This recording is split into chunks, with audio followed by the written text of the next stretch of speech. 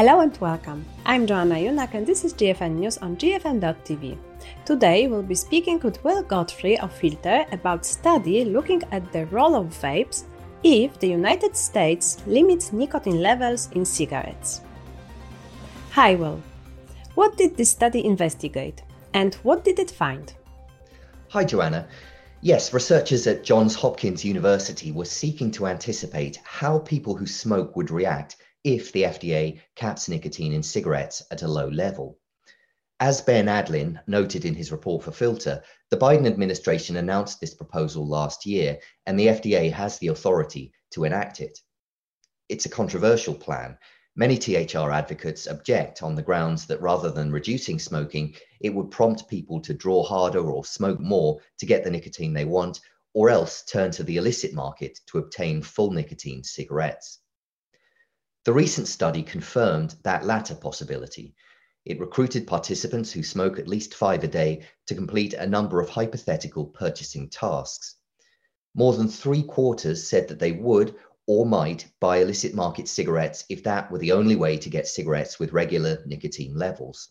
But the availability and, critically, the price of nicotine vapes altered that hypothetical picture. Study scenarios involved participants being offered vapes at differing prices. If they were $12 a pod, then they didn't step in and serve as a substitute for illicit cigarettes, co-author Matthew Johnson told Ben, but if you introduce them at $4 a pod, they do. The availability of the $4 pod caused about a 19% decrease in the amount of reduced nicotine cigarettes smoked on average, he added. So, what can we take away from this?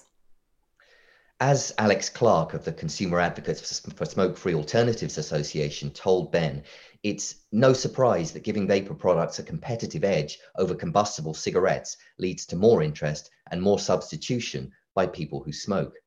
Still, this is a valuable addition to evidence that if the FDA, despite objections, goes through with its plan, it must not sideline vapes as an alternative to low nicotine or illicit cigarettes. Reporting on issues like vape taxes can sometimes appear a bit in the weeds, but relative pricing compared to cigarettes is always critical. You'd think it would be obvious to ensure through tax policies that purchasing a far safer alternative is heavily incentivized. Sadly, relying on US authorities to follow the evidence is rarely a safe bet. Thank you, Will. We are looking forward to seeing you next week in Warsaw. That's all for today. Tune in next time here on GFN TV or on our GFN TV podcast.